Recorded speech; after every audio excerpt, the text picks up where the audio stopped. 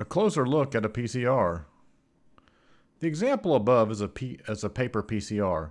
In Georgia, a thing of the past. In 2012, Georgia PCRs were completely digitally dragging the EMS community of Georgia into the computer age.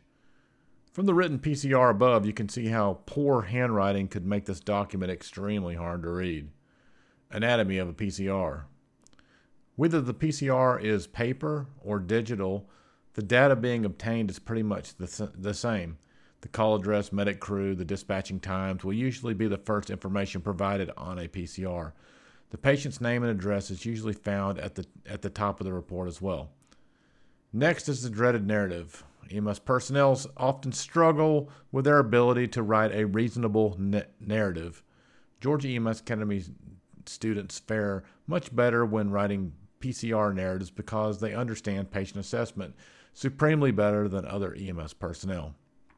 Using the framework of patient assessment, one could understand the details of the narrative was trying to capture. Narratives are generally written in the spoken word with very little medical terminology. Radio codes and nicknames for various types of patient situations should never be used when writing the narrative of the PCR. The use of abbreviations is acceptable so long as they are agreed upon. There are generally a list of acceptable abbreviations. Being able to quote the patient or bystander makes the document much more readable. It is never necessary to type in a blood pressure or other vital signs in the narrative. Vital signs, history, medications, and allergies are typically considered data and will be selected from a drop-down list. A patient care report should be, in one word, accurate. Document accuracy depends on the information provided, both narrative and checkbox, being precise and comprehensive. All checkbox sections of a document must show that the medics attended to them, even if a given section was unused on a call. Be sure that all medical terms, abbreviations, and acronyms are properly used and correctly spelled. If you're using paper patient care report, be sure that the handwriting is legible, meaning that the handwriting, especially in the narrative portion of the document, can be read by others without difficulty. Checkbox marking should be clear and consistent from the top of the page to all underlying pages. The documentation should be submitted in a timely manner. Timeliness often depends on where you work. Documentation should be completed ideally before the EMT or paramedic handles tasks subsequent to the patient interaction, like going to another call.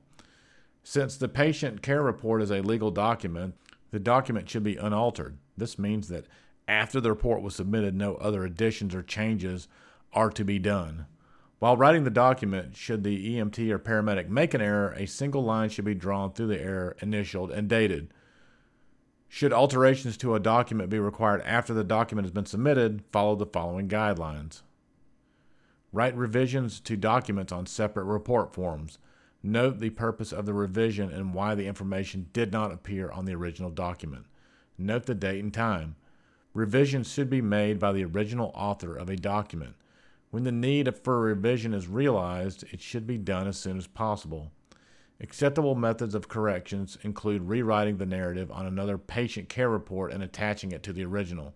This can be accomplished with an addendum or other similar form. Deletions or additions are accomplished on a new form. If you need more room than what the PCR will allow for, utilize a supplemental or equivalent form and attach it to the original. The document should have a professional quality about it. Therefore, you should refrain from including non-professional extraneous information. Non-professional extraneous information is more of a matter of opinion than anything else, but always avoid the following. Jargon. Specifically jargon that nobody could possibly know. EMS or medical terms are acceptable, while frequent flyer or crispy critter would be considered jargon. Slang, unless you're quoting a patient all crunked up, would probably be an example of slang. Bias. Bias means that your documentation reflects a narrower point of view than is necessary to convey the message.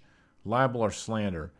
Accusatory or derogatory statements that have the intent of defaming the object of your writing. Irrelevant opinion or impression.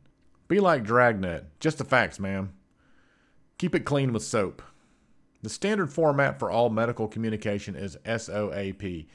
SOAP stands for Subjective Objective Assessment Plan. Subjective. Subjective information is information relayed by the patient, bystander, or other person. Subjective information includes the patient's complaint, their medications, allergies, etc.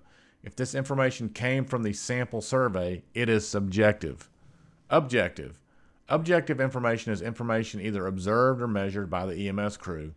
This could be observations made by taking vital signs, what was seen or heard during the patient examination. Assessment.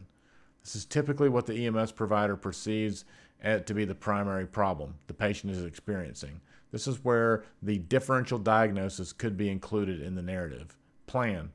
What was either considered, ordered, or executed in terms of treating the patient. Subjective plus objective plus assessment equals treatment.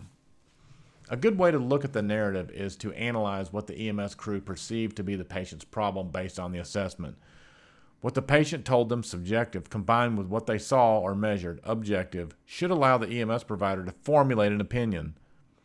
The treatment should be commensurate with the perceived problem. Using such a philosophy, the interventions of the EMS crew can be judged as adequate or not.